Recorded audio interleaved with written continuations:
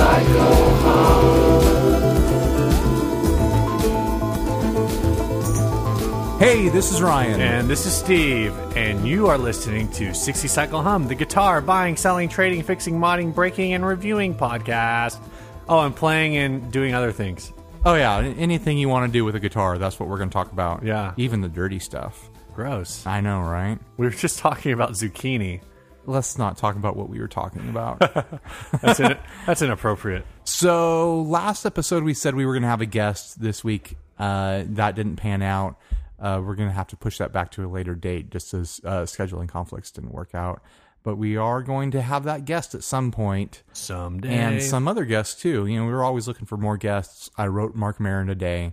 I was like, hey, you can be a guest on our podcast if you want. Like, I can't force you. That will be our one explicit episode. Yeah, we'll have to get the explicit sticker for that one episode. Yeah. Because he's just going to say the F word over and over again. That's what he does, right? That is what he does. Just over and over and over again. He's never going to come on our podcast. Dude, but what if? I mean, yeah, what if? But he doesn't have time. He's crazy. He's going to invite us to the garage. We're going to be on his podcast. He makes a TV show and has a crazy active podcast, and he's a comedian. I'm sure he does all kinds of other stuff. His podcast is just people sitting in his garage and looking at his cats. Yeah, that's true.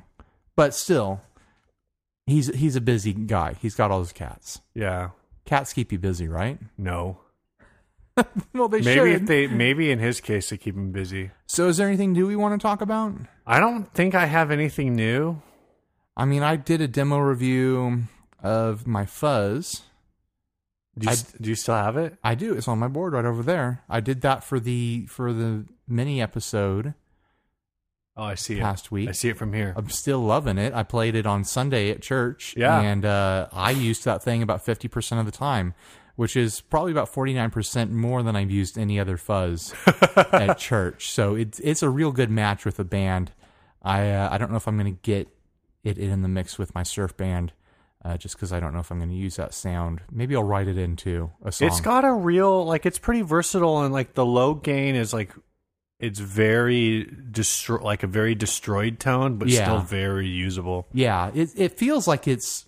I think the best way I could describe it is emotionally. It's a very happy sounding fuzz. Like there's some fuzzes that are very dark and kind of brooding sounding. This fuzz sounds like a happy summer day picnic. You know. Yeah, I can see what you're saying. It's, by the way, I haven't mentioned it. It's a Earthquaker Devices dirt transmitter. Yeah, and I got it. I got a pretty good deal on it on eBay. If you haven't listened to the mini episode, quick recap: good deal. Earthquaker Devices dirt transmitter. I like it. That's the recap. That was almost longer than the episode. I know, right? All right. Should we just get straight into ads? Yeah. Awesome. Let's do it. You take the first one. So this got submitted. You know what? In this stupid thing, Google Drive, it doesn't actually tell me who submitted this. Oh, I put it in the title. Yeah, I know, but when you click on the picture, the title goes away. It's Matt Severson. Oh, okay, so this is Matt Severson. Sorry if I messed up your last name. Or Severson or whatever. I should know because I'm listening to your podcast, Paperback Rocker. That's a good one. But I don't remember.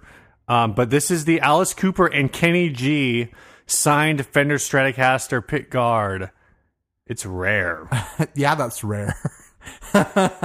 Alice Cooper signed this first in Tacoma, Washington, before his show at the Emerald Queen Casino at a hotel nearby. Then Kenny G signed it next before his show at Jazz Alley in Seattle, Washington. Kenny has signed close to where the knobs would go, but you can get clear, transparent knobs to solve that problem if you should decide to attach this pickguard to a guitar, or you can simply frame it up with a photo or two in a frame. Alice and Kenny are good friends, and they can be seen golfing together at different events, such as the Michael Douglas and Friends Celebrity Golf Tournament. Their other golf buddies include Martin Sheen, Sly Stone, Joe Pesci, Andy Garcia, James Woods, Dennis Miller, and Michael Douglas. Isn't that just like the cast of Goodfellas? I don't care who their other friends are if their other friends didn't sign the pickguard. So this makes it a little more rare than just with Alice on it. Alice is signed in blue permanent marker, while Kenny is signed in black permanent marker onto a pearl luster white Fender Stratocaster 3-ply pickguard, 100% authentic original hand signed by Alice Cooper and Kenny G. Golfing buddies. Thanks, Tom. This was on eBay. This has a buy it now of $230. I love that this guy's connections for these two musicians is that they're golfing buddies. Yeah. That's so funny. This is actually a better ad than I originally thought it was. It's a great ad. Because when I first saw it, I was like, this is dumb. I didn't realize how like incredibly stupid the description is. I actually commented on the group that this pickguard would be worth more if you got some acetone and got rid of one of the signatures. Yeah, definitely Kenny's. He doesn't even play. He doesn't play guitar. That's true. I'm assuming Alice. I don't think Alice Cooper plays a guitar either, but I don't think he does on stage. But I'm assuming he probably does for writing songs and whatnot. All I know about Alice Cooper is he's really knowledgeable about Milwaukee. That's really like poignant for what we're going to talk about with the topic. It is. That's why I brought it up. Yeah, that's great. You know what? I would never pay what he's asking for this. What he's $250? $230. I don't know if there's shipping. I would never pay that for this. Things like this, even if it just had Alice Cooper on there, I don't think it's worth that. Shipping is free, and you can make an offer, Ryan. So if you don't think it's worth $230, you can always offer $200. Here are the conditions under which I would want this. If I was the one to have been there to watch it get signed, and then I would hang it on my wall with a picture. Like I'd find the craziest, creepiest picture of Alice Cooper covered in blood with a snake wrapped around his neck. And then just below it, there would be a picture of Kenny G soft lit with, just the saxophone with like light glaring off of it, with his hair flowing in the wind. Like just the juxtaposition of those two pictures next to this pickguard framed, and I would hang that on the wall in my living room, and every person who would walk in would be like, "What the hell is going on?" No, what you got to do is you got to have those two pictures, and then either like underneath or above the pickguard have a picture where they're both in like their golf duds doing like a double thumbs up. Yeah, I just completely ignore the fact that they're musicians. And just completely tie it back to golfing. Like maybe even, mount the pickguard in a frame, but then also have some golf balls in there. Like get one of those like picture frames that like you can put stuff inside of. Given the connection this guy makes and the pedigree of these two musicians, I'll call them musicians. That's fair. Oh, they are musicians. Yeah. I won't make any singer jokes right now, but it's almost like given the connection, it's like, why didn't you put this on like a Titleist golf ball and try to sell that for $230? This guy's so stoked about the golf connection. You'd think that he like met up with them on a golf course and was like, "Oh, Alice Cooper, Kenny G, sign something for me. Oh, what do I have? Oh, here's a pickguard. Sign this. Where did you get the pickguard? What's going on here?" I just carry it around with me. Oh, it was just in my golf bag because, you might need it. Yeah, to mark your spot. I use the pickguard to dig out divots. That actually, I've never thought about this before, but using a guitar pick for like a ball placement, you probably have no idea what I'm talking about. Nope. So in golf and when you're putting, if your ball is sitting in like in the way of someone else's ball, you put down a ball marker, and it's usually like classically it's like a coin or some kind of like token type of a thing. Okay. But actually a guitar pick would be like the perfect thing for that. If you've ever seen Happy Gilmore, which doesn't really tie into our topic necessarily. No. The Happy Gilmore's caddy is that homeless dude, and he puts down a Ritz cracker. I don't know if you remember that scene. I don't. I haven't seen that movie since it came out. Oh, man, you're missing out. Yeah, or you're not. So? I don't know. Anyway, what's the next ad? Okay, I'll pull it up. I'm going to talk about the fish tank, right? Yeah, the fish tank. So this is an ad that came up on our local Craigslist. Did you find it or did I find it? I think you found it. Yeah. Okay. So It's for a pedal board and the pedals that are on it, but everything's, priced out individually, obviously. But the thing that really caught my attention is that the pedal board is made out of plexiglass. And it looks like pretty heavy plexiglass, but it's got, some damage on it. There's chunks broken off on the corners and stuff. And then there's a second picture that shows this thing lit up with blue LEDs, and it just looks like bright, like the brightest blue you could imagine when it's dark. And this guy did a little write-up down here. I'm going to read it. Pedal board, just used a few months, but got broken. I have repaired it, but the damage is visible. Plexiglass with blue lights. Make offer was hundreds of dollars to make, but hoping for $75. This is a crazy project. Yeah. Someone got it in their head, probably this guy or his friend or whatever. Oh man, it would be so great to have a plexiglass pickguard, because then finally I wouldn't have to look at a pedal board. I could see straight through the ground in between my pedals. And I could see, it'll look like one of those telephones from the 90s where you can see the guts in there. It's kind of a neat idea, but I mean, at least the pictures, the execution looks really sloppy. Like, this looks home built, not in a good way. Maybe if the guy took some pictures of it, like, that were closer up or like underneath the board or something.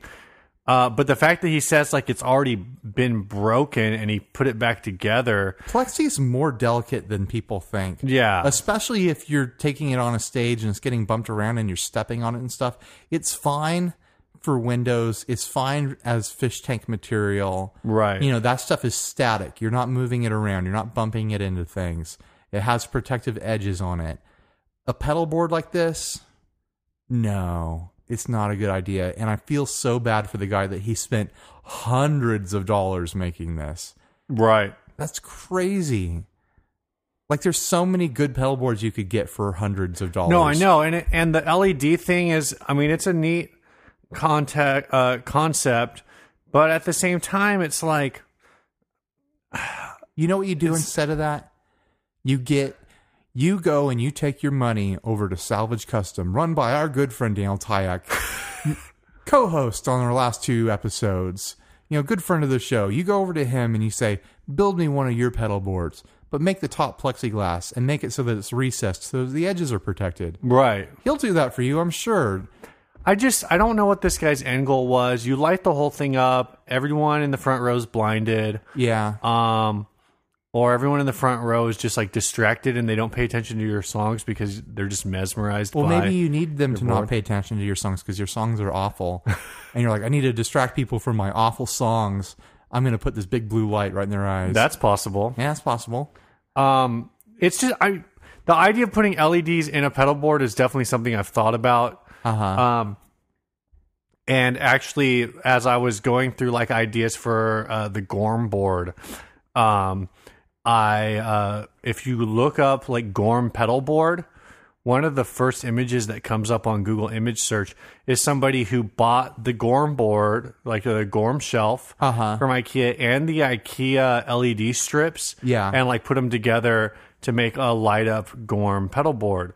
So, if you put your LEDs in appropriate positions and like you think out your LED attachment process, you can light up a pedal board pretty well no matter what it's made out of. It's not going to be as see-through as acrylic or as plexiglass, but it's still going to be like a really cool idea. This thing just looks like somebody had an idea and executed it and spent way more money than they should have on it. And then when they realized, wow, this idea is stupid, now they're trying to like just recoup whatever they can. Which, I mean, let's be honest, I've done that. Like totally. I've bought parts. Me too. I've bought parts guitars. I've bought parts for guitars and then realized I don't have time for this project. This was a bad idea. And just said, like, what can I get for this? Like, we all take our losses on our weird little projects sometimes. But this guy, unfortunately, has taken pretty decent loss. Yeah, if he really paid hundreds, which still seems really weird to me. It's totally doable if you're paying for plexiglass. Yeah, I've never shopped for that stuff, but I don't know why. I mean, it's plastic, right? Basically. Yeah, it's acrylic, but it might not have even been the material, but paying someone to cut it, because you can't just cut it. Oh. Like, you can't take a knife to the stuff. You've got to take it to someone who's got a plexi cutter. I used to work for a printer, and we printed like huge stuff for like trade shows and stuff, and you would mount these prints to various types of materials, and acrylic was one of them. And we had a giant thing for cutting down plexiglass and acrylic, and it was a pain in the ass. And every now and then, you would mess up a whole sheet of acrylic because of how it would work. You know, that's no bueno. Like, you'd be cutting it, and all of a sudden you'd crack it, because you're supposed to like use this hyper sharp razor that's mounted in this giant piece of equipment. And if it gets, bent a little sideways or something, then all of a sudden you get like a stress fracture in it. See, this is all information that I actually didn't know. I just thought I could take like my saw that I just bought from Harbor Freight and cut this stuff up. Because I've never worked with anything like this. Yeah, so. It's kind of temperamental stuff. Like, if you're doing it right and handling it right, then it's great for what it is. But it's got to be handled in the right way, or you're gonna make big expensive mistakes. So maybe this guy spent hundreds of dollars doing this because he did try to do it himself the first time and completely ruined all his materials, and then did it again and had to pay someone else to cut stuff up for him. I don't know. Should we move on to the next ad? We're buzzing through ads pretty quick. I know, we're blowing this up. This is, I think, is this from Tim Balent? This is the machine gun guitar with active pickups. $200. It is from Tim Balent. Visalia. It's from one of our Central California people. There's like 3 or 4 of them that are active on the group. So this is a machine gun guitar made by Glenn Burton. AK-47 electric guitar with Seymour Duncan blackouts, active guitar pickups installed. Great action and playability. This guitar is a head turner. Live tested, sounds amazing. $200 OBO. Text only, please. First off, so Tim found this on Amazon, and I guess the model was the GE47. But now that I look more closely at this isn't an AK-47. This is an M16. Right. Big difference in guitar guns. Yeah. Completely different ammunition for these two guitar guns between the AK-47 and the M16. So first thing, there's right off the bat, there's a couple things wrong with this guitar. Sure. First thing is the price is way off. Sure. You can get this on Amazon brand new for $170. Brand new on Amazon. This is $170. But that doesn't have the pickup upgrade. Oh, was that pickup upgraded? Yes. Now, the one that is on Amazon is camo, while the one that is being sold in Visalia is black. I mean, it doesn't really matter what color this guitar is painted. You're never going to be able to take it to an airport or a school. So your travel costs are going to go up a lot with this guitar. That's awful. Yeah, this is $170 new on Amazon. I mean, if you were to just go like straight costs, a set of Seymour Duncan blackouts installed is probably another, I don't know, $150. Yeah. I don't know why anyone would put a $150 set of pickups into a $170 guitar, though. Because metal? Yeah, metal, I guess. But these, I mean, at $170, this can't be a great playing guitar. Right. I can't imagine you pick this guitar up and go, oh, you know what's wrong with this guitar? It's definitely the pickups. Yeah. There's got to be like major neck issues and fit and finish issues on this. The shape, if you like the shape, if it's part of your act or whatever, I get it. I understand. Maybe you're shooting like a music video that's got, hunting theme or something, or like you've got an army themed band. Right. That's cool. Right. I get it. Whatever. Maybe you're Ted Nugent and you want to hold a guitar and a gun at the same time. Oh my gosh. I get it. But this is not a high-end guitar. No. This is a novelty guitar at best. This So is a hilarious guitar. I cannot imagine that this thing plays well. Let's ask this question. Would you play this guitar at church? It depends on which church. I think there's churches where this guitar would be right at home. No, Not- I mean like at our church. No, I don't think I would play it at our church at all. Not without a gold sparkle finish. Would you play this guitar at the Celebrate Recovery meetings at church? They might be into it. I would probably be fine. Everyone at church would probably be fine with me. Everyone there has been pretty accepting of all my crazy shaped guitars that I bring in. Right. Even the SG, even though it's got devil horns on it. Oh yeah. Yeah. Our pastor used to be a drummer in a hair metal band, so he gets pretty excited about this stuff. But I wouldn't feel comfortable. It's not my jam. Yeah, it's a unique thing, and it's there are certain, when guitar designs are original, even if they're based on things like, was it when Gibson did like the Futura, and even want to say maybe even the Explorer, like the idea was to kind of to hit that like big like late 50s car look, like the big what do they call them, like the fishtail I think they were trying to do atomic age, like rocket ship stuff, exactly. They're trying to make guitars that would end up on the moon with and so that was kind of the Buzz Aldrin inspiration and for these concepts. But they took a concept and they came up with an original design. Right. Just saying, oh, my concept is machine guns. I'm going to make a guitar that looks like a machine gun. Like, that's not right. really an original design application. It just like, that's where your design goes from being like, all right, this is a weird design, but it has its like redemptive qualities, to this is just a gimmick. Yeah, totally. And I think there's ways, like if you were some kind of crazy movie director, like you were like a Guillermo del Toro or, Quentin Tarantino or a Robert Rodriguez or something like that, and you wanted to have a character in your movie, maybe, what would this be? Desperado 4? Is there a Desperado 2? Yeah. Wow. Well, if you have to count Desperado as the number 2. Oh, okay. Because there's one that is there's one that's like an independent film that predates it, that has a different actor as the main character, but it's supposed to be the same character. And then there is a second one, and then there's, isn't it Once Upon a Time in Mexico? Maybe. Yeah, I know what you're talking about. I think the first one was the Mariachi. I think it was. Yeah, that's it. That's it. So if they ever made Desperado 4, and there was a character who had a guitar that was a gun, it would look totally different from this. It wouldn't look like a gun that happened to be a guitar. It would look like a guitar that had like gun parts sticking out of it. Like think of like a movie prop. It would be, what would look cool? It would be like some kind of like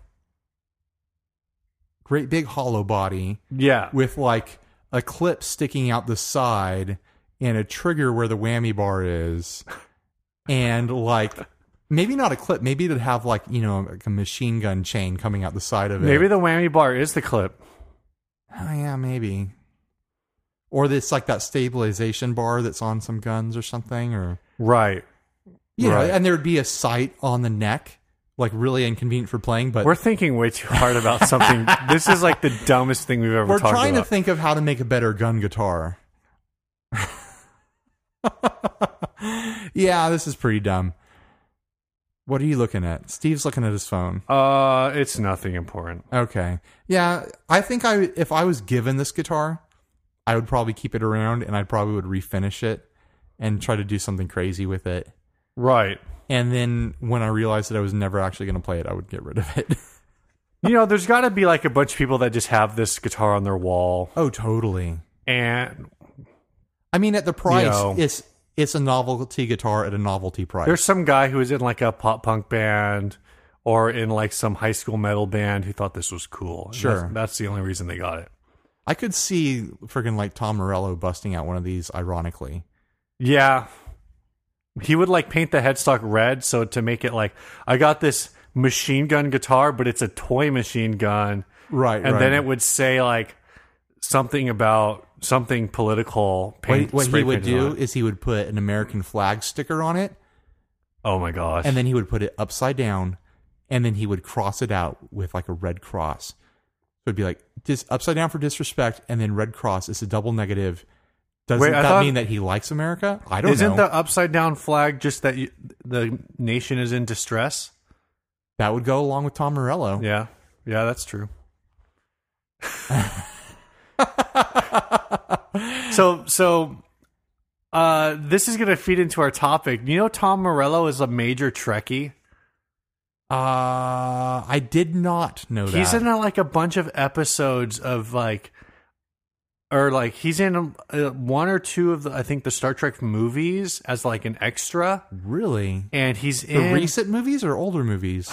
Like the 90s, I want to say like the late 90s, like the Next Generation movies. Whoa.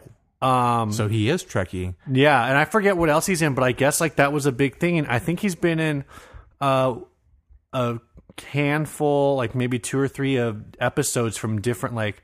I don't think he was in the Next Generation, but maybe like Voyager or Deep Space Nine he was in. Interesting. Apparently that's like he's into that stuff. So that would have been more along the time frame of like the height of Rage's popularity.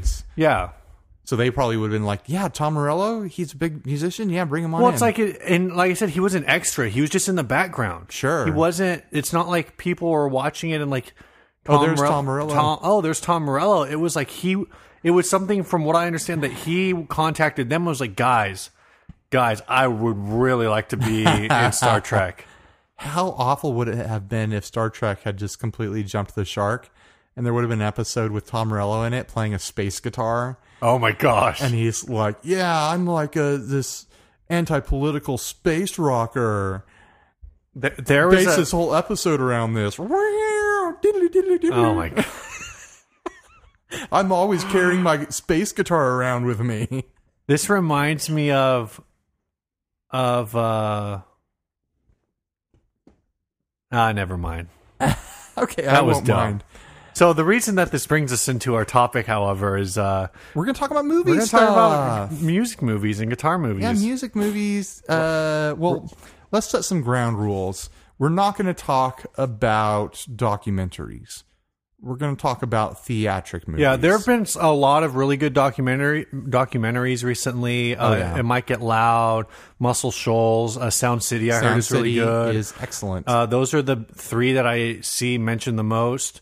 But we're not going to talk about those because we kind of want to talk about other things. Oh, totally. We want to talk about entertainment movies. Yeah. Not that documentaries aren't entertaining. And what kind of kicked this off is, well, actually, Steve and I have been talking about this since day one of starting the podcast. Like, let's talk about music movies. But we got kicked back into it because our guests drop out this week. And so we had, a void in our topic. And Phil sent us a phone message talking about the time that he met Peter Weller. And Peter Weller from the movie Buckaroo Banzai. You mean Peter Weller from the movie RoboCop? Also Peter Weller from the movie RoboCop. You mean Peter Weller from the movie Star Trek? Yeah, Peter Weller from all those movies. He was in Star Trek, right? I'm not going to say no, because it sounds like you had confidence in your voice, but I don't remember what he did in Star Trek. He was in Star Trek Into Darkness. He was the bad guy. He was the real bad guy. Oh, the new Star Trek. Yeah. I was thinking back, my gears were still back in the 90s. Oh, yeah. He was the new bad guy. Yeah. Totally. All right. So we're going to play this phone message. I mean, and Phil didn't just send us one phone message. He had to do 2 of them to make it fit. So it's 6 minutes of phone message from Phil. And I'm sure you understand, Phil, I'm going to have to do some creative editing on this. I don't know how long it's going to end up being. You know what? Don't edit it. Just play it at 1.5 times. Double the speed so he's a chipmunk? Just play it like so play it doubles time so it's only a 3-minute message. No, I'm gonna do some creative editing to get to kind of the core of it. Right. It's a fun story. He meets Peter Weller in a restaurant and basically gets all flustered. Yeah. And Don't give away the ending. there's an exciting twist that you just won't expect. So enjoy this phone message. Hopefully I can figure out a creative way to edit it down. If not, see you in 6 minutes, guys. Yeah. Hey guys, this is Phil Eisenhower, longtime listener, first time caller. Calling to tell you about the story of the time I met Peter Weller.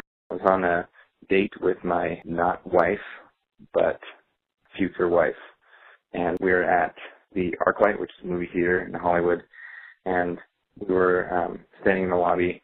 They actually have a restaurant and a bar in the lobby of the movie theater. We're staying there, and, it's Hollywood, and we were like, oh, what if we'll see anybody famous? And right as we were talking about that, I look across the restaurant, and I'm like, that's freaking RoboCop. That's RoboCop. He's sitting at that table with a bunch of people. Oh my gosh, it's Peter Weller. That is RoboCop. My wife says, you got to go talk to him. And I go, no, I can't. I'll say something stupid. And she says, no, you'll regret it if you don't. So I'm like, okay, you're right. And then she goes, okay, well, wait. We should talk about it. What are you going to say? And I said, okay, I know what I'm going to say. I'm not going to say I loved you in RoboCop because that's what everybody would say. I'm going to say I loved you in Buckaroo Banzai because nobody would say that. She's like, that's perfect. So I walk over to the table. Now, he's sitting at one end of probably, I don't know, maybe 10 people all in suits. I'm assuming it was like a production meeting for some future project. As I'm approaching the table, he's like waving his arms and he's like super engaged in conversation, and they're all leaning forward listening to him. And I turn and look back at my wife, and she's like, you can't do it. So I keep walking, and I just walk right up to the table. He turns and looks at me and says, can I help you? And I go, I'm really sorry. I turn to everybody. I go, I'm really sorry to interrupt. I look back at my buddy Pete, and I say, Mr. Weller, I just wanted to tell you I'm a huge fan, and I love your work, and I wanted to tell you that, and that's it, because I got spooked because they were all staring at me like I was a jerk for interrupting their meeting. So I say, just wanted to tell you I'm a huge fan. Thank you for your work. They all everyone else at the table roll their eyes. And I get super flushed, and I'm about to turn and walk away, and he jumps to his feet and says, what's your name, son? And I go, Phil Eisenhower. And he says, Peter Weller. And I go, I know. And he shakes my hand, and he says, it's so great that you came over here right at this particular moment. And what did you say? Oh, I forgot. I said, like I said, I planned on saying, I grew up watching Buckaroo Banzai with my dad. It's one of my favorite movies. I said that when I said I'm a huge fan. So he says, what's your name, son? Phil Eisenhower. He says, it's so great that you're here. It's so great to hear you say that. I was hoping that you could explain to us here at the table. Could you explain to us what you think that movie means?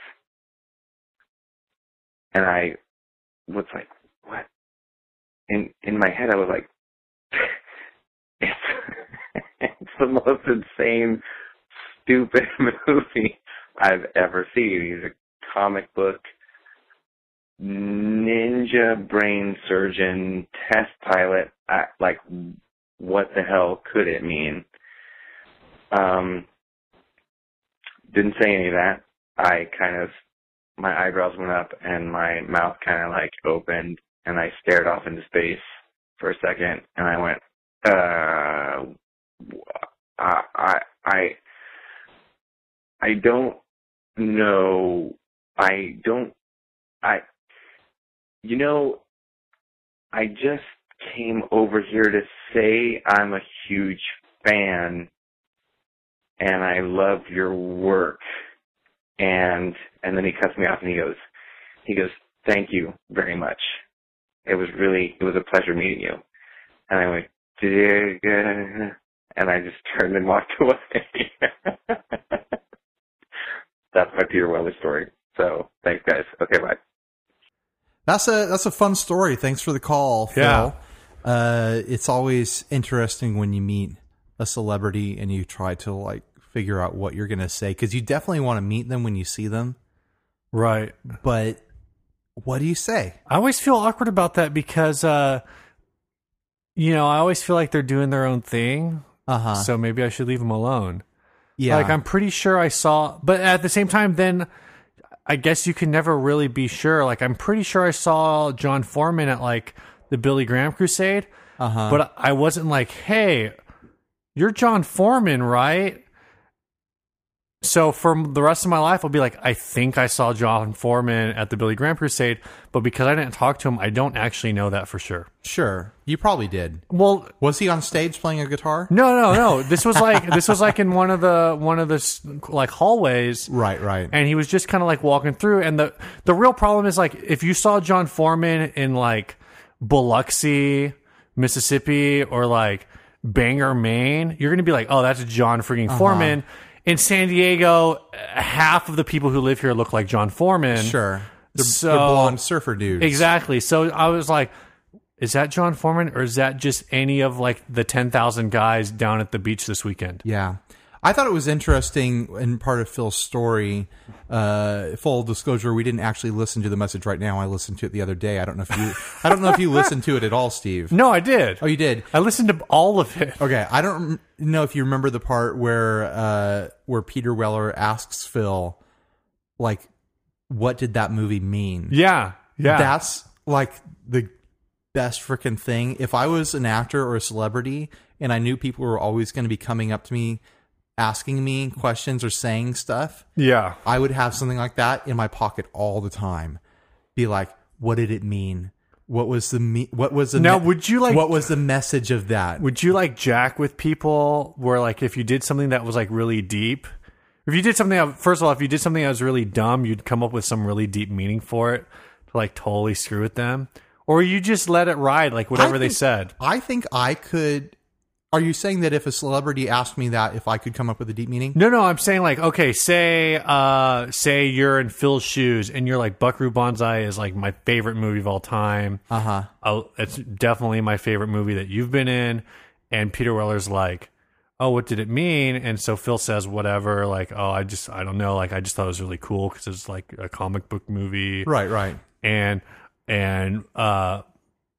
if you're Peter Weller, would you be like, well, actually, that movie is about the struggle between the capitalists in the United States and like Pinko Russia, something kind of out there and kind of like insane, right. And the Cuban Missile Crisis, whatever.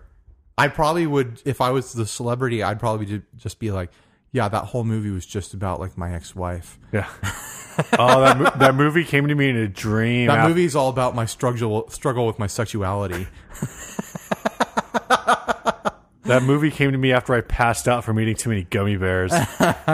Well, on the other side, though, okay, imagine I'm Peter Weller and you're Phil, Steve. Can you travel to Imagination Land with me? Yeah. Can you tell me, what does Buckaroo Banzai mean? I'd have to watch it again. It's been a while. But I don't know. That movie's nonsense. I think what you have to go to with that is what we're really looking for our movies that we're going to talk about. Like what I think about when I think about Buckaroo Banzai. Right. It means excitement. It means adventure. It means like friendship and like loyalty. Right. It means, curiosity. All these really positive, kind of upbeat kind of themes that maybe you would have seen in, a vintage piece of media or culture when you were a kid. But it's a movie that's made for, older people. And it's just this crazy, like positive, exciting, musical sort of experience. Right. I think that's kind of the deeper takeaway I would take from Buckaroo Banzai, where it's a lot of nonsense. It's a guy who's do you want to read the synopsis? Sure. Well, so I'm not really reading the plot, but basically, this movie, I'm reading this from Wikipedia. It concerns the efforts of the multi-talented Dr. Buckaroo Banzai, played by Peter Weller, a physicist, neurosurgeon, test pilot, and rock musician, to save the world by defeating a band of interdimensional aliens called... Did it have the part in there about him being a comic book hero? No. He's in a comic book. Called Red Lectroids from Planet 10. The film is a cross between action, adventure, and sci-fi film genres. It also includes elements of comedy, satire, and romance.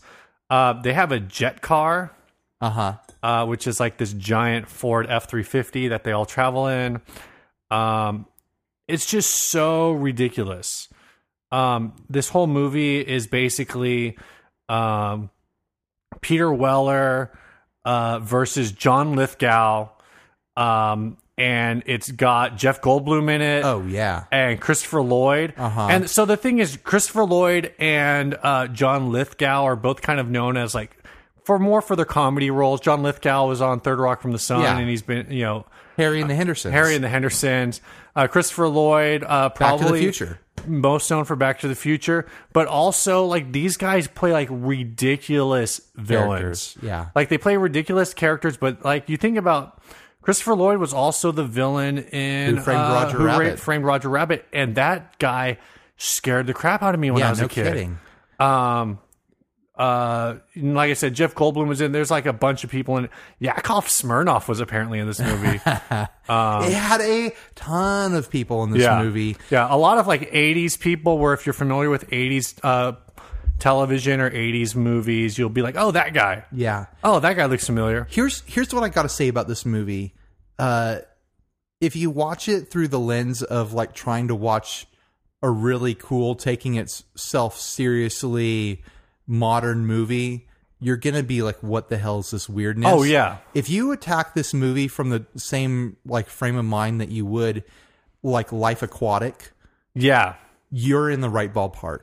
Yeah, this is definitely if Wes Anderson did a sci-fi thing, it would end up in this. Everything Wes Anderson does is this very quirky. I think it's even got scenes where everyone's walking in slow motion to music.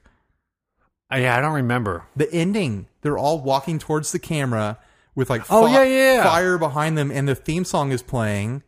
And freaking everyone's in there, and Jeff Goldblum's got a giant cowboy hat on, and it's crazy.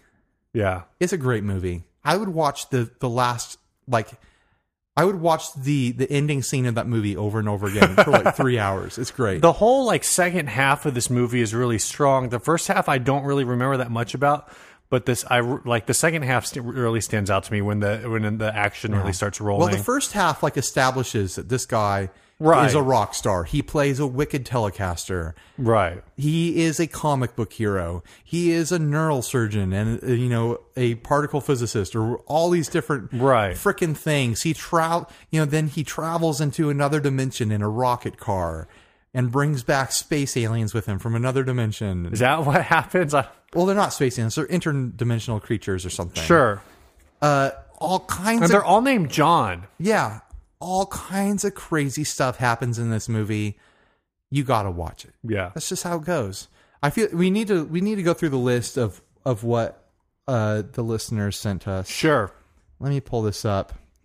That Thing You Do. That Thing You Do. That's an obvious great music movie. It's not a documentary, but it definitely has that feel to it. But it's really good.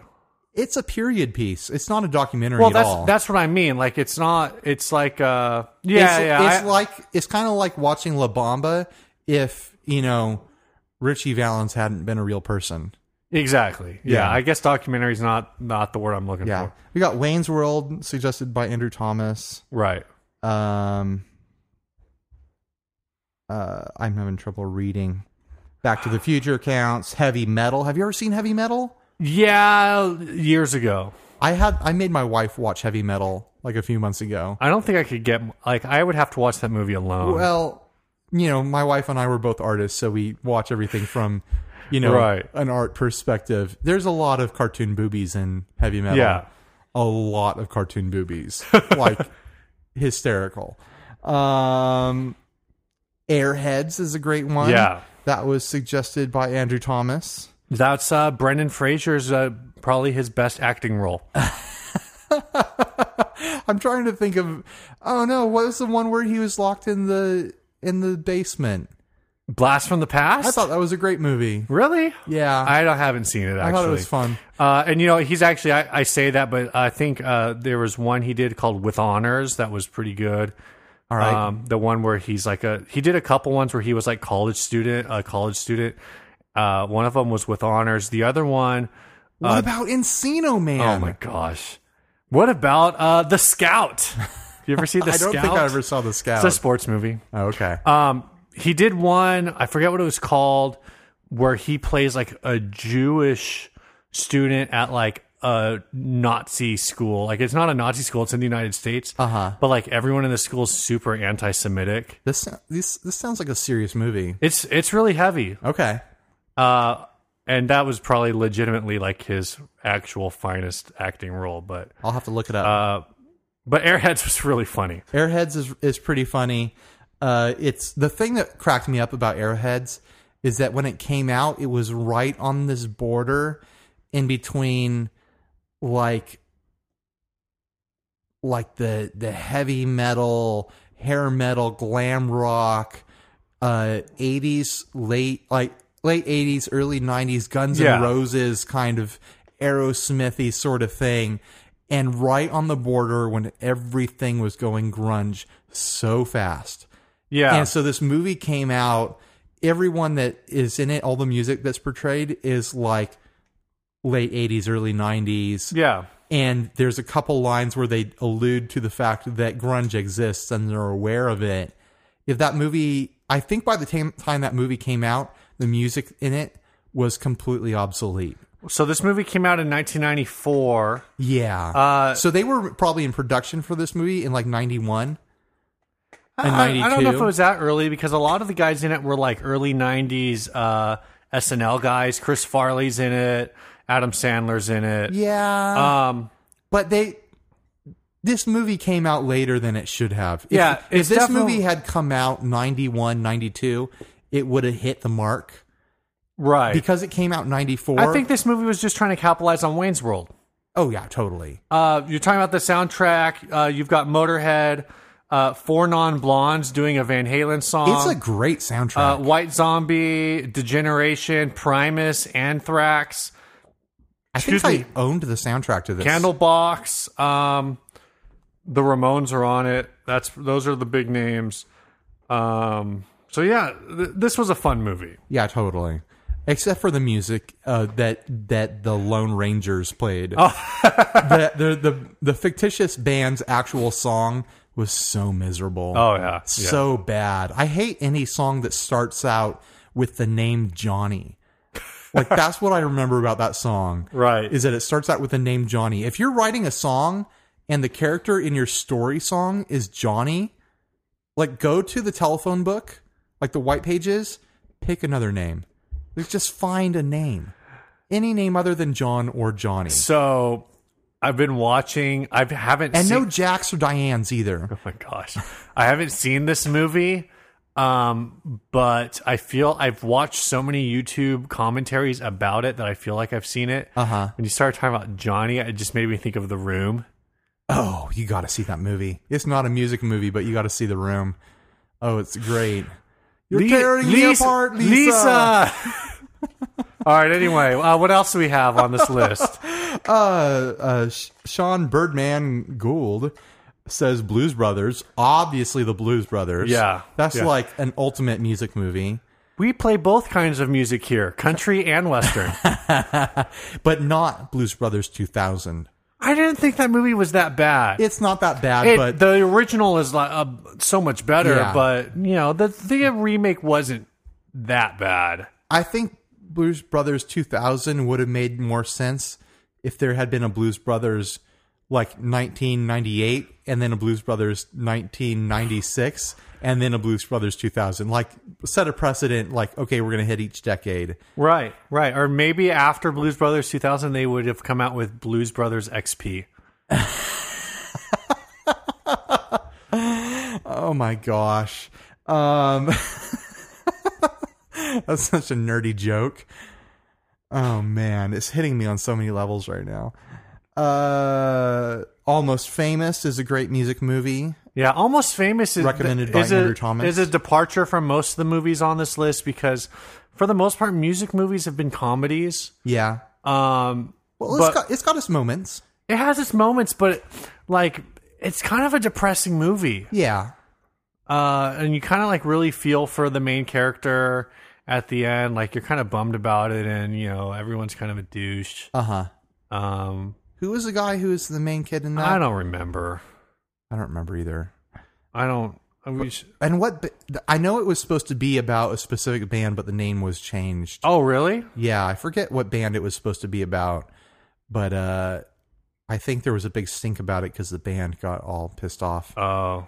And like, hey, this is about us. This is not cool. And it's like, no one would have known if you hadn't said anything. Almost Famous and another movie that I know is on this list, Rockstar. Those two movies were like on TV, on VH1's Movies That Rock, like every other weekend. I dislike Rockstar. That's the Marky Mark one, right?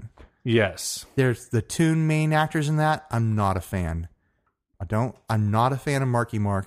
What's her name? Girl from Friends? Jennifer Aniston? Not a fan. Was she in that one? Yeah, she was like his girlfriend or whatever. So the main actor's name was Patrick Fugit.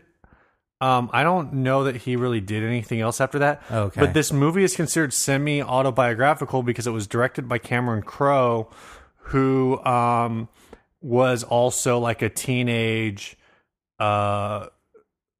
writer for Rolling Stone magazine. Right. It doesn't say... So it's him kind of reflecting on his experiences. Yeah, so I don't know if there's a specific band necessarily that he's referencing in here, or if he's just kind of like talking about maybe more than one band, like just different experiences kind of all rolled into one. It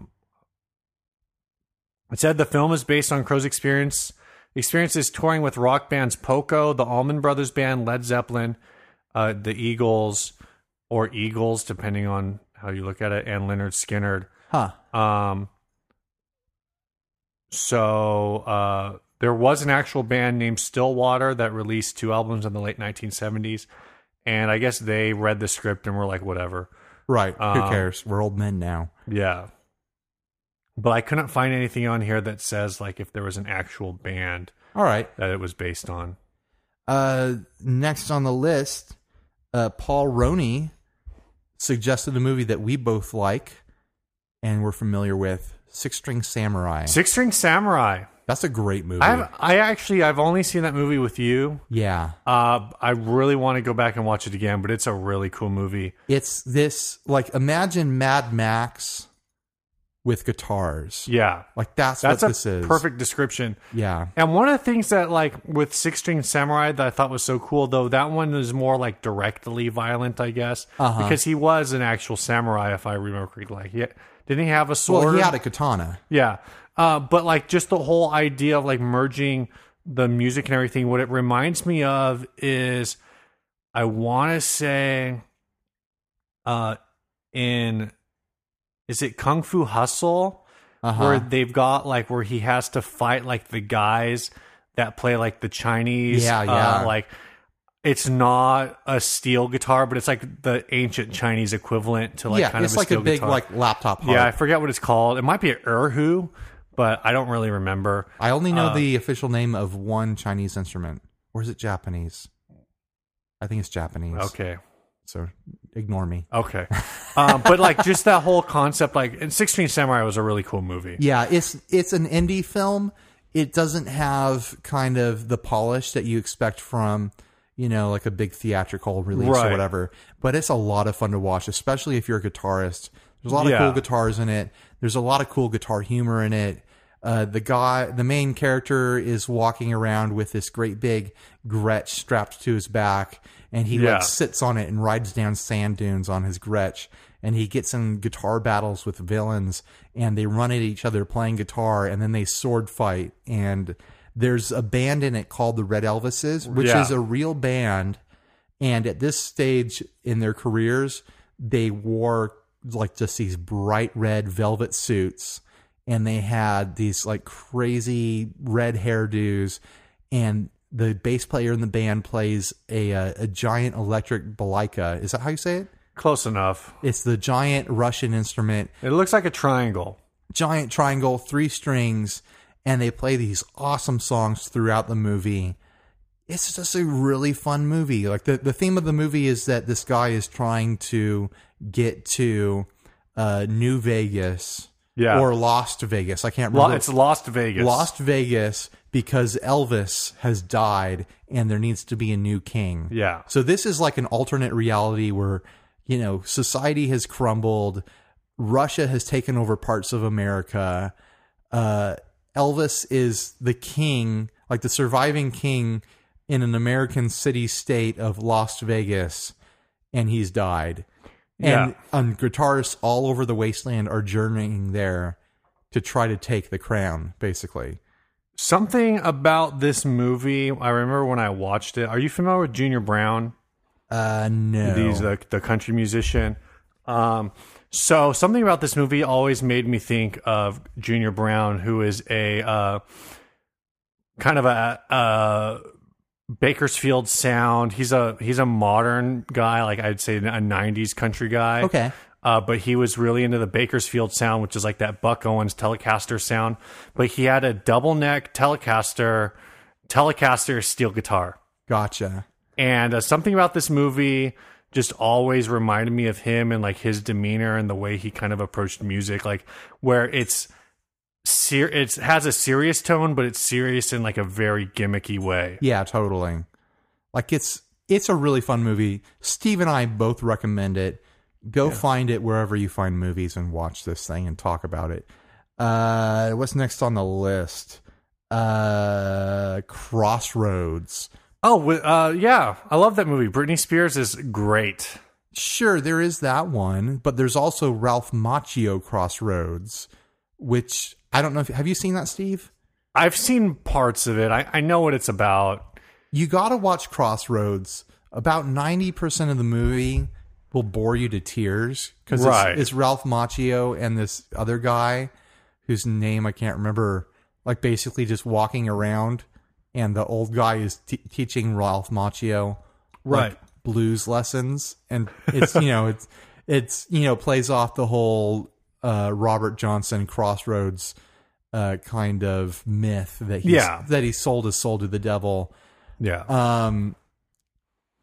But the reason you watch Crossroads is to see the few parts where someone is playing guitar, and to see the last 10 minutes of the movie where Ralph Macchio has to guitar battle Steve Vai, who happens to be like a demon, like from actual hell, representing Satan. I thought he was Satan. I don't think he was. I think he like represented him. Okay. Like he was Satan's talent for head cutting battles. Right. And so this epic battle, apparently, well, I always heard that Steve Vai played Ralph Macchio's parts when you see close-ups of his hands. But apparently Ry Cooder was doing the slide work whenever he was playing slide guitar. Okay. So you're getting a lot of like virtuoso guitar shredding in this movie in the last 10 minutes. It's a really great dramatic scene. The way it ends is fantastic. Definitely a movie worth watching. I'd say the thing for me that really gets me with a music movie, like the thing that I used to count a movie as good or bad, is if when the movie's done, if it makes me want to go pick up my guitar like right away. Sure. And the end of Crossroads definitely makes you want to go pick up a guitar.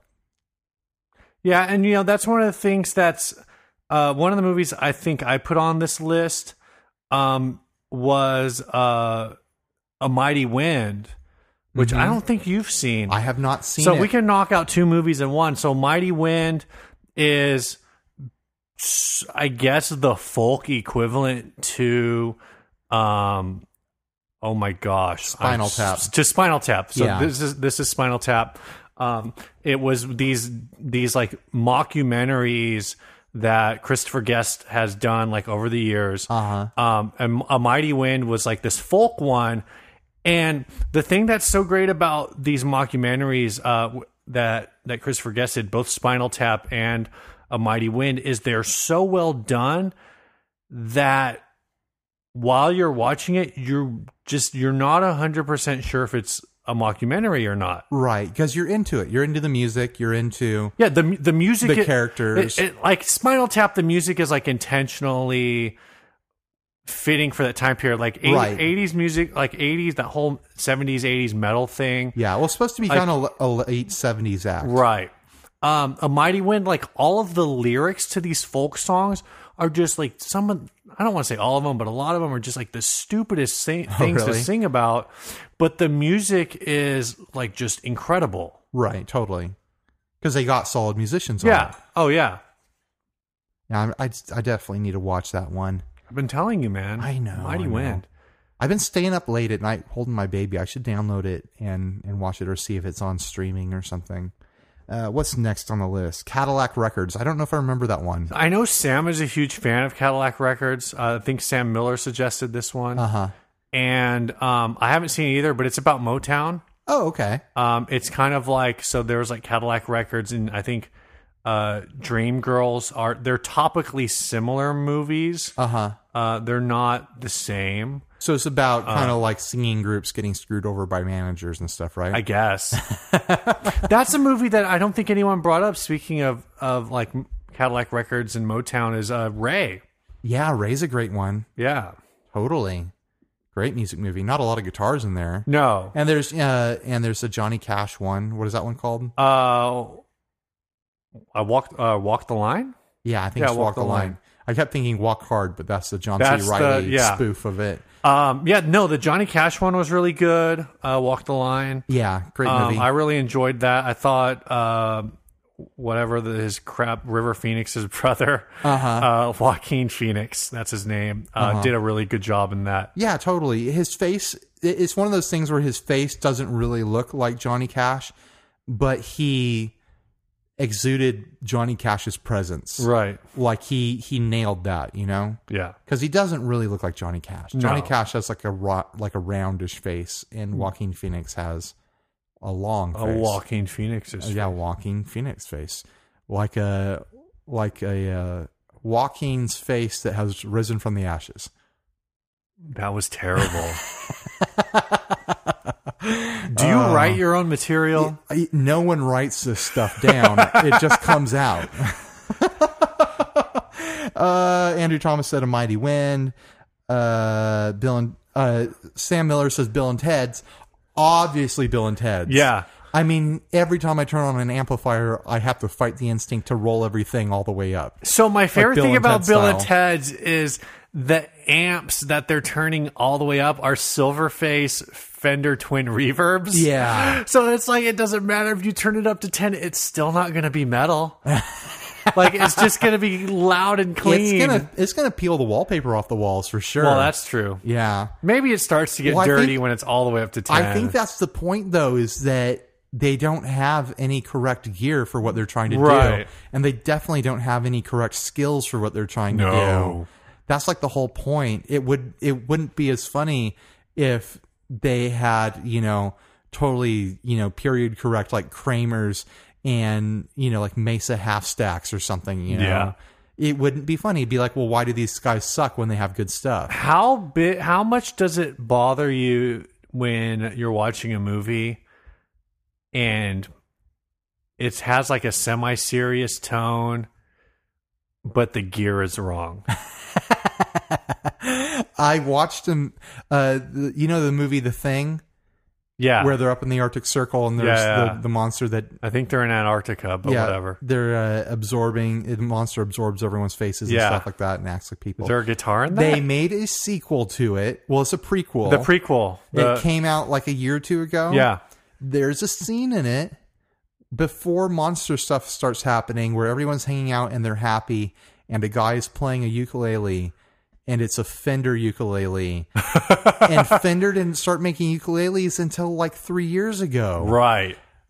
And it just super took me out of the movie. I was like, no, that's wrong. That doesn't belong there. But no one else on the planet probably cares but me. So 2 things. One thing I learned a few years ago, like 2 or 3 years ago, and one thing I learned like within the last couple weeks, maybe within the last month, we'll say, in Back to the Future, the guitar. So when Marty McFly goes back into the past, he goes to 1955. The guitar that he is playing is a variation of the of the Gibson ES 335. And I believe it has the Veritone switching on it, which is like typically a ES 345 feature. Yeah. I don't remember if this was just a different 335 or if it is actually a 345, but the guitar that he plays, I don't think went into production until either 57 or 59. The other thing that happens in that movie is when he knocks the amp over, there's a big reverb crash. Reverb as an effect didn't exist until, or at least it didn't exist in amplifiers until like 1962 or 1963. Yeah. Like the very first reverb amp I think was built for Dick Dale. He doesn't use an amp with a reverb in it. He might have tested some of them. I don't know the full history on that, but he was definitely an earlier user of reverb, but he was using the outboard reverb. Oh, okay. I don't remember which amp was the first amp to get an inboard reverb. Right. Well, regardless, like the amp that he is playing, wouldn't have had reverb crash. No, he was like a decade early. Yeah. But, Doc Brown could have brought him the equipment he needed and dropped it off before he started playing and made sure it was on stage. But then the band would have been like, hey, what's this crazy new stuff? I've never seen this before. So it's probably just a movie mistake. He just goes up there and takes the guitar away from the guy. But I'm saying Doc Brown could have gone back before that and planted the guitar and the amp. And maybe Doc Brown was completely ignorant. He was like, oh, we're going to need a guitar and an amp up here. Dude, Doc Brown had that amp with like the 3-foot wide speaker. That thing was like 8 feet wide. Whatever. Doc Brown knows amps. Okay, I get it. And he has no. My point is he doesn't know amps. Oh, okay. And because he had that amplifier, and then like the guitar was, I forget what the make is, but that little like half body guitar, like the little Fernandez or whatever it is. I forget what those are called. They're really neat guitars. Yeah. There have been some other movies like that. The other thing that really bothers me is when TV shows, and I realize again that this is like an expensive thing, but when TV shows like have instruments and like they got to tape off, and they do it in a way that's not really well done. Now I've been watching. There's so many creative ways to do that better, right? And I've been watching Aquabat Super Show, and that's a show like where they tape off the Squier on all the guitars, which confuses me because I thought that they were sponsored. But maybe it's a TV thing? It's probably a TV thing. Okay. Because the TV channel's like, well, we're not paying them. Exactly. Or they're not paying us. So, but the way that they mask it off in that like looks really cool. Yeah, because they do like a funny shape on it or something. It looks intentional. Yeah. So, anyway, what else do we got?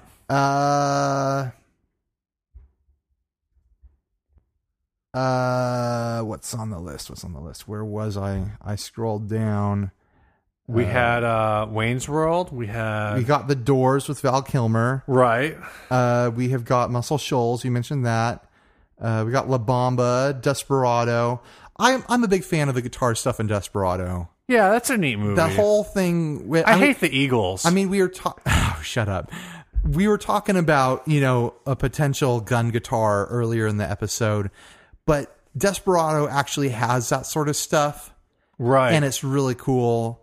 There's the guy who's got like it's mariachi instruments. So he's got the big old acoustic bass that's got like a rocket launcher in it or something. Yeah. And, their cases are machine guns and, Antonio Banderas has his case that opens up and then and you think it's just a guitar, but then the guitar part flips open and underneath is just grenades and guns and knives. Oh, it's ridiculous. All kinds of stuff in there. Like, and there's a scene where he's playing this crazy looking Tisco guitar. I think either in Desperado or in Desperado 2.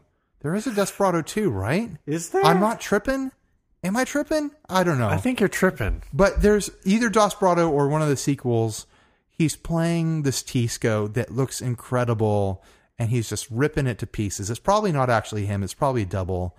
Right. But that's a great scene, and it's one of those things where as soon as I watch that scene, I always want to go pick up my guitar and just pause the movie and come back to it later, you know? What else is there? Oh, there's also the whole thing in Desperado where someone brings him a mariachi guitar and he's taking it around with him, like trying to play it with his crippled hand for half the movie. Like, right. That's all great stuff. Rock and Roll High School, great Ramones movie. I actually haven't seen that one. You gotta watch Rock and Roll High School. Oh, man. You gotta watch it. There's like a 7-foot lab rat in it. What? Yeah, it's insane. Rock and Roll High School is a must watch. You gotta watch that just to, watch the Ramones do something weird for a while. You know what's not on this list? What? At least I don't think anyone named it, is A Hard Day's Night. No, it's not on here. And that seems like a really obvious one. Yeah, I think it's too obvious. Is it not a music movie? I mean, it's obviously a music movie, but... Yeah, it's obviously a music movie. It's so Beatlesy, though. Like, I think the Beatles make it a Beatles movie and not a music movie. Okay. Does that make sense? Yes. And that's something probably only a band like the Beatles could do. And I don't like to toot a horn for the Beatles too often, but that's kind of true. Right. Where you don't think of it as a music movie anymore. You think of it as a Beatles movie. Sure. That's fair. Kenny says Purple Rain, which is a great movie. Rain. Get to watch Prince ride around on a great big purple motorcycle and play a Telecaster and just be generally the sexiest person on the planet. Still is. Yeah. Dude, I still say that Prince's Super Bowl performance a couple years ago, 3-4 years ago, is easily one of the greatest Super Bowl performances of all. I'm going to go ahead and say of all time. Prince is 100% legit. Yeah. I mean, his stuff with, his issues with online music distribution is unfortunate. It's unfortunate the way he wants to go about that, but I understand where he's coming from, and he's freaking Prince. He can do whatever he wants. He's great. Prince is legitimate. Kenny also says UHF, a great music movie, a great parody movie. UHF was just a great all-around movie. Yeah, totally great. I'm really sad that it's not on Netflix anymore. I'm pretty sure it used to be. Yeah, I think I watched it not too long ago. Yeah, I should have looked on Amazon. I didn't think to look on Amazon. It might be on there. All right, anyway. Scott Pilgrim's an awesome... Oh, dude. Awesome music movie. Yeah, and Scott Pilgrim is rocking the Rickenbacker baseball movie. Yeah. Which is like kind of a unique thing. I've never read the graphic novel, so I don't know if that's what he's playing in that, but like that movie was just, I feel like that movie was maybe too well done in a sense. It's too good. Well, no, I just mean like it's so like referential to like the geek niche of like the video games and all that stuff that like you either bought in 100% and you're like, this is the coolest thing ever, or you were like, what in the world is going on? The movie didn't do particularly well in theaters, but people are going to watch that movie for the rest of the time. Yeah, I think that's definitely, it's like gonna be, it's not there yet, but I think in like a decade or like in 10 or 15 years it's gonna be like a major cult film. I think if you're in the Venn diagram where the music nerd and the video game nerd bubbles connect, like that movie is euphoric. Yeah If you're not in one of those bubbles, then it's kind of like, okay, that's kind of cool, or maybe you just don't even get it at all. But if you're those two people at the same time, like, it's an excellent movie. Oh, there were so many things going on in that movie where I was just like... And there's the comic book angle, too. Yeah, the whole time I'm just like, oh my gosh. Oh, this is... Oh, when he defeats bad guys, he gets points and coins. Yeah. Like, what? Oh, yeah. At the moment coins started hitting the ground and he was picking them up, I like wanted to cry. Yeah. Like, I didn't read the comics, and I know people who did, and I probably should have. I still could, but I'm not going to. And you can't read. And I can't read. It's got pictures, though. I can figure it out by the pictures. But it's just a great movie, and I'm almost happy that I didn't read the comic book because everything in it took me by surprise, and that was a really good feeling. That's true. Yeah. What's next?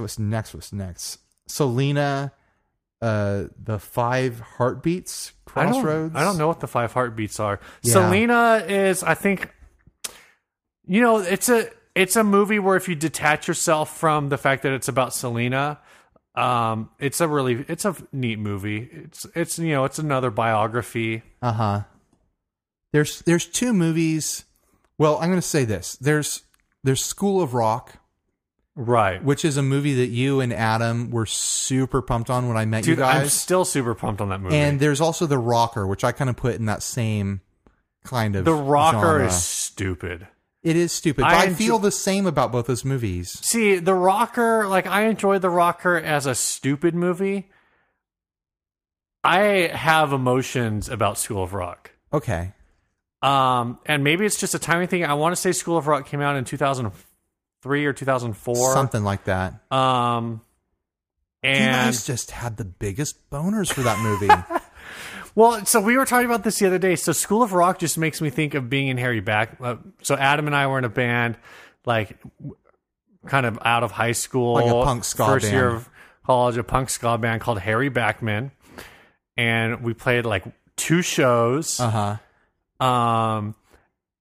And so that movie just reminds me of kind of that, like, I watched it during that time in my life when we were doing that. Right. And Adam and I, we went and saw that movie together, and we were like, dude, Ben has to see this movie, who was our drummer in Harry Backman. And it's just like, I don't know, I thought it was a lot of fun at the time. I think I watched that movie alone in my house as a rental. It didn't have any impact on me. It's definitely, there are certain movies where I think the people you see it with can really change what your first impression is of it. Sure, totally. I think I saw Napoleon Dynamite like at least 3 times in theater. 2 of the times I saw it in theater, it was awesome. Right. One of the times I saw it with a person who did not have a sense of humor that jived with what was going on in Napoleon Dynamite. And the whole time I'm like, this is the dumbest thing ever. And so I think School of Rock is definitely in that category. Like, if you're into the whole Jack Black being Jack Black thing, it's a movie that really works.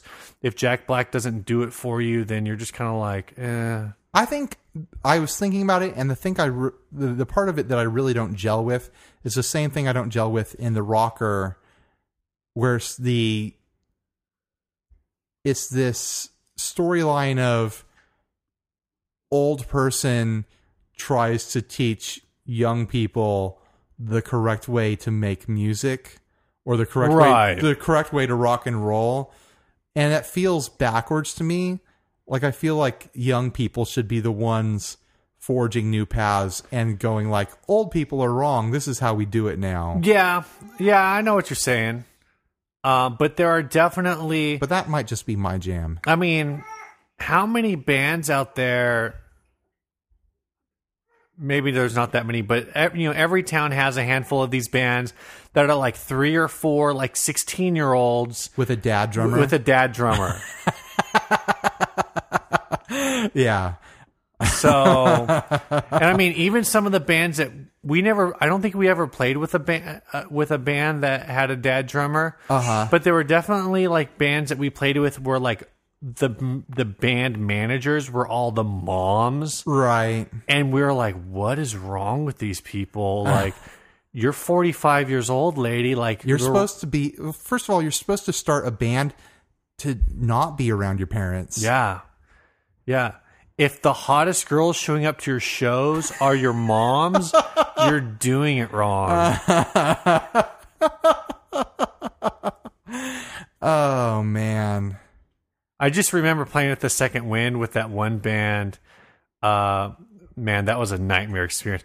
where the sound guy at the Second Wind took a knife out to cut a hole in Adam's bass drum. But I remember playing that show with this band whose name I will not mention, but they were pretty popular in the East County pop punk scene for a while, and like they had all mom managers at this like East County cougar bar, and it was just like, hey guys, either you have some really old girlfriends or your moms are the only girls that came to the show. What's with all the moms, guys? Of course, I'm complaining about this. I don't think anyone came to see us. No one came to see us. So at least Are you kidding? At least they had like a guaranteed 3 tickets sold for every show. To their moms. I wish my mom would have come to see us play that show. She came to like 1 or 2 of our shows. My mom's always come to 1 or 2 of she came to my shows with whatever band I'm in. She came to more of our shows than my mom did. All right, let's see if there's anything else good on the list. Pirate Radio is a great one. I haven't seen that one. Luke Mundy recommended it. It's more of a music movie than a guitar movie. Okay. But it's a great music movie. I've been wanting to see it. I haven't. Oh, I mentioned Life Aquatic earlier. That's got a lot of great music stuff in it. It's got the guy playing all the Bowie covers on the acoustic guitar. Right. It's got, a soundtrack by Mark Mothersbaugh from Devo. All of the Wes Anderson movies have Mark Mothersbaugh soundtracks. But Life Aquatic has the best ones. Okay. I'm partial to that movie. I watched it once. Phil says a great movie, Miami Connection. I don't know that one. You gotta watch Miami Connection.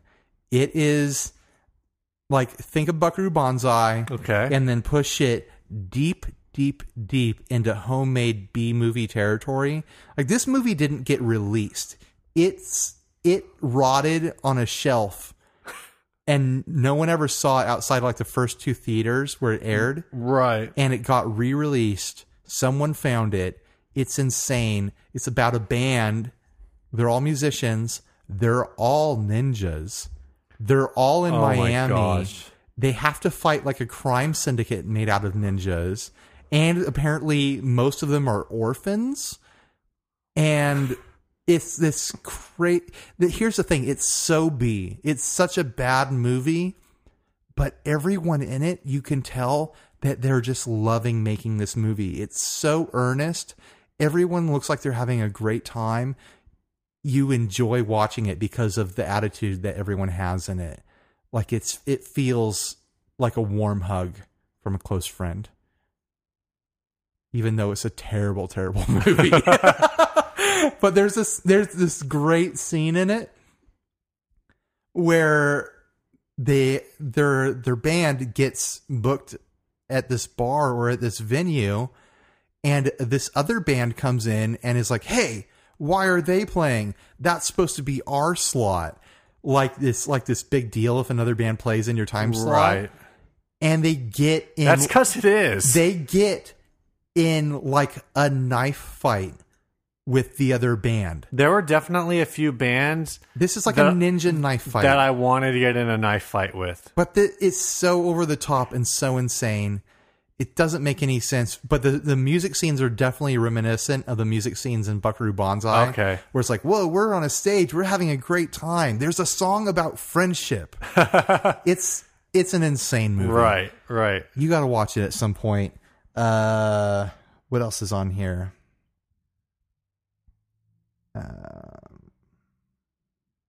Crossroads. We already talked about that. Yeah, this thread was actually one of the longest threads I've ever seen in our group. Kenny says from Justin to Kelly. I don't know what that is. So let's not talk about that. It's not bad, except it's the worst. Luke Mundy says Crazy Heart. What is Crazy Heart? Crazy Heart was the movie that that the dude did after True Grit. Jeff Bridges. Oh, I haven't seen that one. He did a movie where it's kind of like where he's like a burnt out like country player or something. Yeah, it's like a fake biographical type movie. Right. I heard it's super good, and I've actually seen Jeff Bridges perform on Austin City Limits. That dude's like a legit musician. Sure. And so I think that lended itself to the movie, from what I understand. So we're at the bottom of the list here, and we're actually running really long on time here. So I think we really covered most of our favorites. So I thought of, after this thread, there were 2 movies I thought of. One that I haven't seen, but I feel like it's recommended a lot.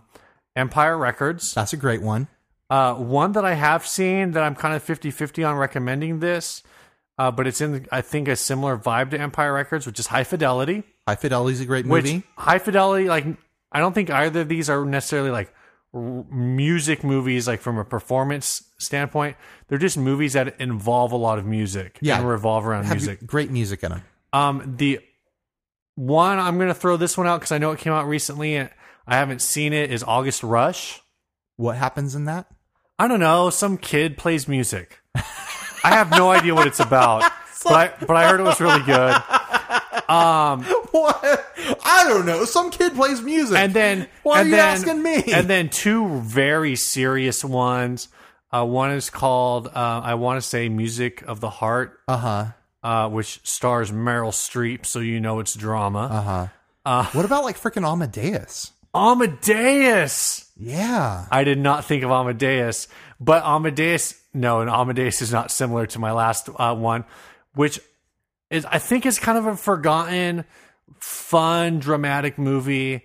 Mr. Holland's Opus. That's a great movie. With Richard Dreyfuss. That movie made my dad cry. Really? I watched my dad cry as he was watching that movie. That movie's really good. Yeah, it's solid. And the whole idea of, like the dad who's so focused on music that he's like leaving his special needs son behind. Yeah. It's a real like cats in the cradle situation. Yeah, it is.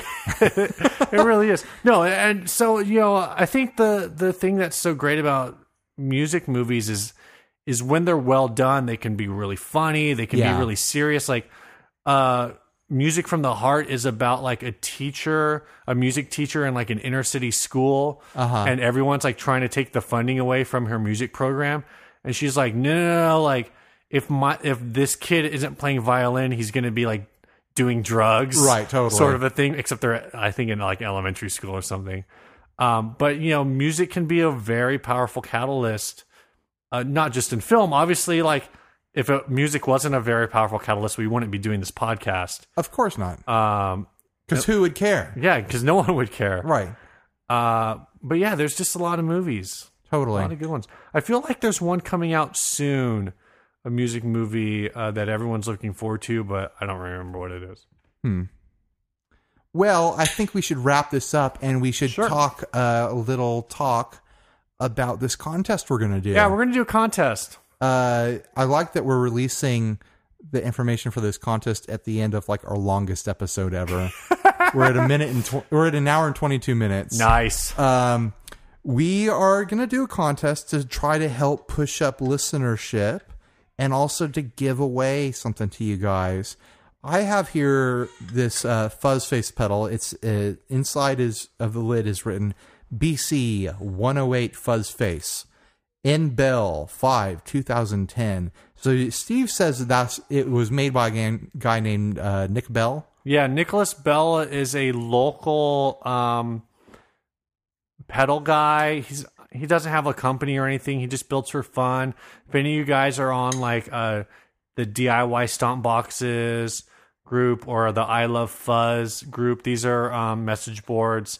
You've probably seen him around. He's actually the guy. I forgot what I gave him. It might have just been parts or something, but I got my ring mod kit from him.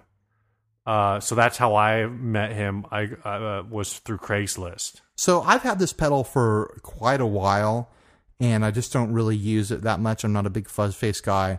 I got this pedal off of a Craigslist ad from a guy where I met him in the parking lot of like a CVS or something like that, or a Lounge Drugs.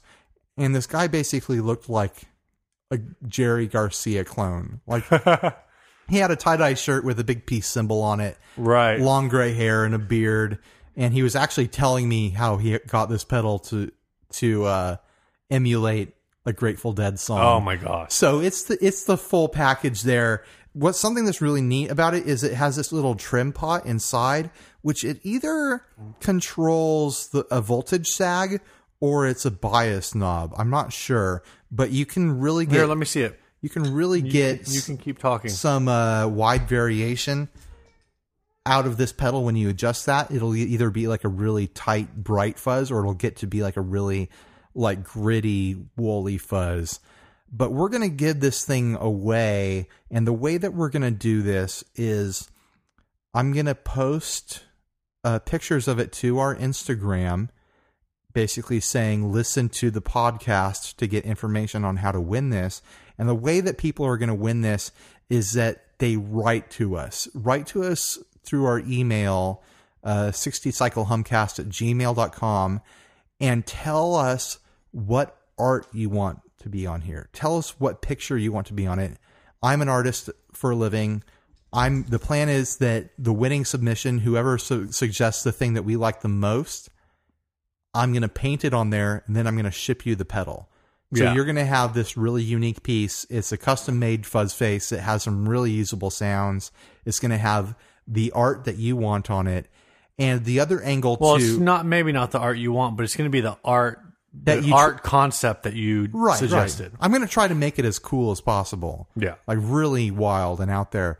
The whole goal of this is that we're not going to release the pedal until we get 500 listens on an episode. Right now we're sitting just below 400. Yeah. So we're going to try to get another 100 listens on the podcast, like on a weekly episode. And then we will release the pedal as a prize to the winner. Yeah.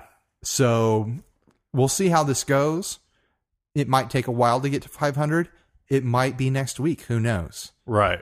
What if it happens next week, but we don't have any submissions? Then we're going to do it to the first submission. Okay. If a ton of people are listening and they're not submitting anything, then why are they even listening? Why would they listen to our awful podcast? Know. We apparently have 390 people listening to this, but we get ads from the same 10 people. We love you, same 10 people. You're our favorites. No, it's rad.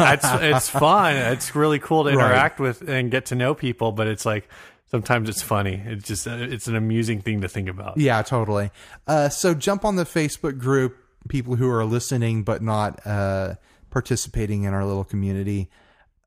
Send in your suggestions for the art, and we'll try to keep those organized. Maybe we'll set up a folder on our Gmail. So yeah, this stuff doesn't get lost. But I have a feeling we're going to be picking out our favorites, and Steve and I will vote on what we like, probably. Yeah, given the timing of all this, this could be a Christmas gift for yourself. Oh, yeah. This could be a Christmas gift for someone you know who loves fuzz. Maybe it'll land right on your birthday. Who knows? Yeah. It'll be a happy birthday present from your favorite podcast.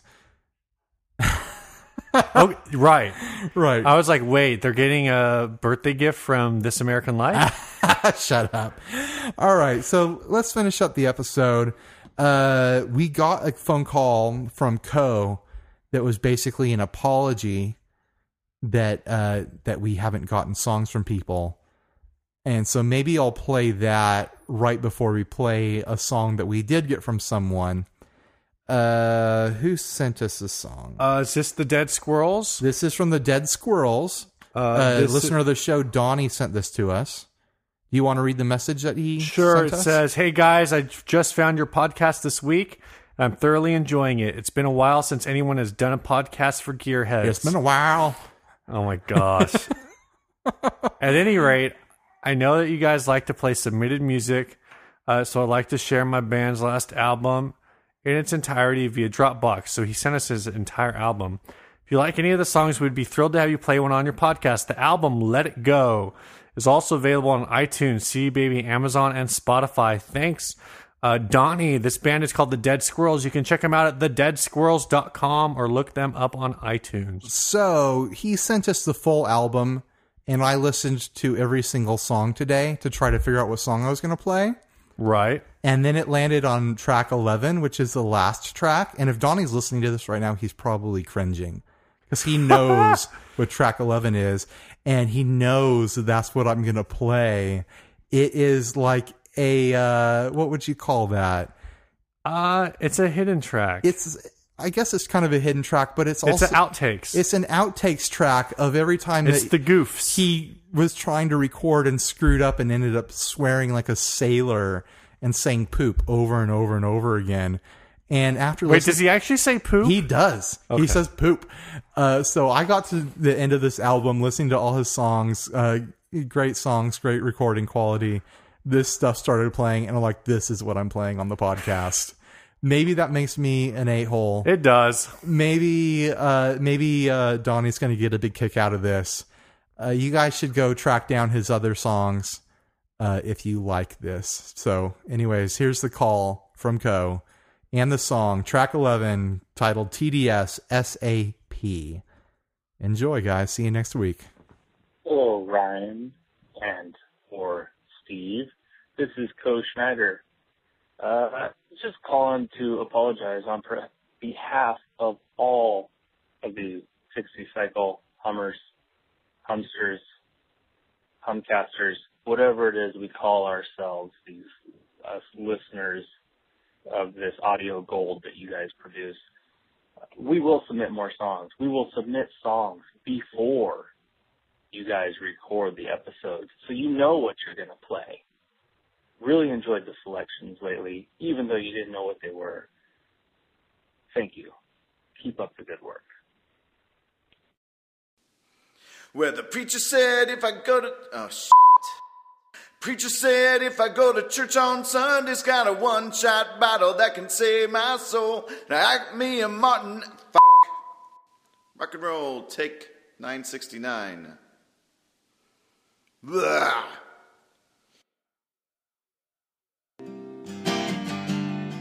It's not the same without you here by my side. Oh my God! The That could lyrics are throwing be me. anywhere. I know it is. I'm just getting thrown because we keep doing it over and over again. Shit! Ah! Ain't no way tonight. I'm gonna find a way to sleep. Guess I'll just get up and make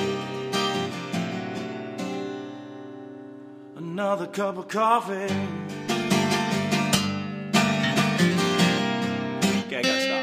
Because I'm just gonna get up and make. It sounds like I'm gonna go up and poop. I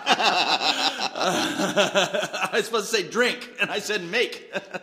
My second lyric is make me. Shit! Ah! Poop. I'm just kidding. Oh my God. Blah. Poop.